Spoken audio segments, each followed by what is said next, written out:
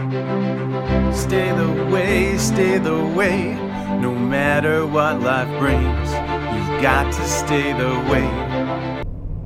Good, glorious morning. God bless you. Thank you for joining me today. It's Sunday at 9:23 this morning in the Central Time Zone. I want to invite you to join me for church.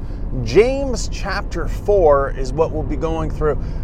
We are a caring response center. That's right. We are providing help for those who have needs. If you have needs, we're a caring center, and you may come in to the church and say, "Hey, I need some toilet paper," and we'll provide that toilet paper. You might say, "Hey, I need some bread, I need some food." We will provide that. Just come in and find us, ccstpaul.org. And if you want to listen live today, ccstpaul.org, that's ccsaintpaul.org/radio, and you will be able to listen live at 10:40 a.m. Central Standard Time. Now, the book of James is what we'll be studying today, and the very first verse of the 17 verses that we'll go through today, it says, "From whence come wars and fighting among you?" From whence, from where does war and fighting come from? They come not hence. You shouldn't be doing this. Even your lusts that war in your members.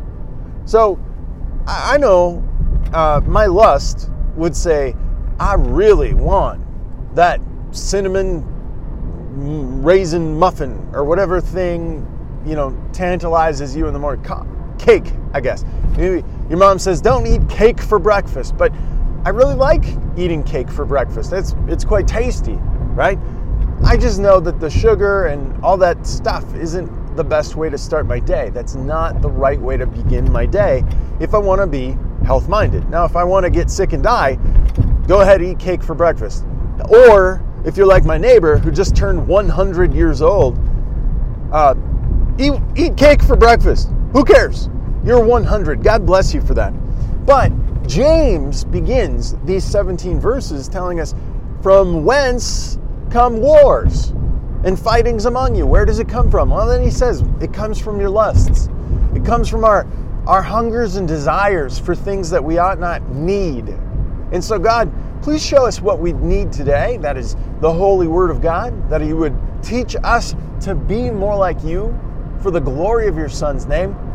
I thank you for rescuing me from my sins, Lord. I thank you for the opportunity that this invite has to bring more people to know you as Savior and Lord, and to grow in the knowledge and grace of God, to give us confidence in this time of crazy pandemic fear.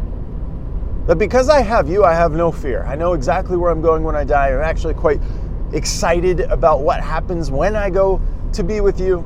When I die, there is no fear in that. Actually, it's quite joyous. And you may want that joy too. You're like, how can you look death in the face and say, well, I'm excited? Because this is the closest that I will ever be to hell. And for some of you, this is the closest that you'll ever be to heaven. I like earth. I do. I'm enjoying it. I think it's great. I have a beautiful wife who I admire and adore and appreciate. I have daughters that I admire, adore, and appreciate. I pray for them all the time. I'm super excited with my family, my mom and dad, my brother, his family, my nieces, and it's a great world.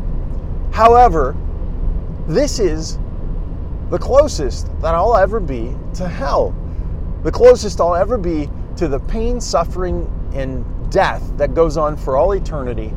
Because when I leave here, be it today in a car accident or Jesus comes back and we all go up to be with him in heaven that know him, when I leave, all of my pain, woes, and sorrows are over. That's it. Because I'm with Jesus, with my new body, living forever, praising my Lord. What a glorious thing. What a beautiful thing. And you can have that too. Come and join us today. James chapter 4. Grandly encourage you to read ahead, come prepared, and then enjoy the teaching that my pastor, Chick Chikellis, has to offer today. Hey, God bless you. Thanks for joining me. got to stay the way.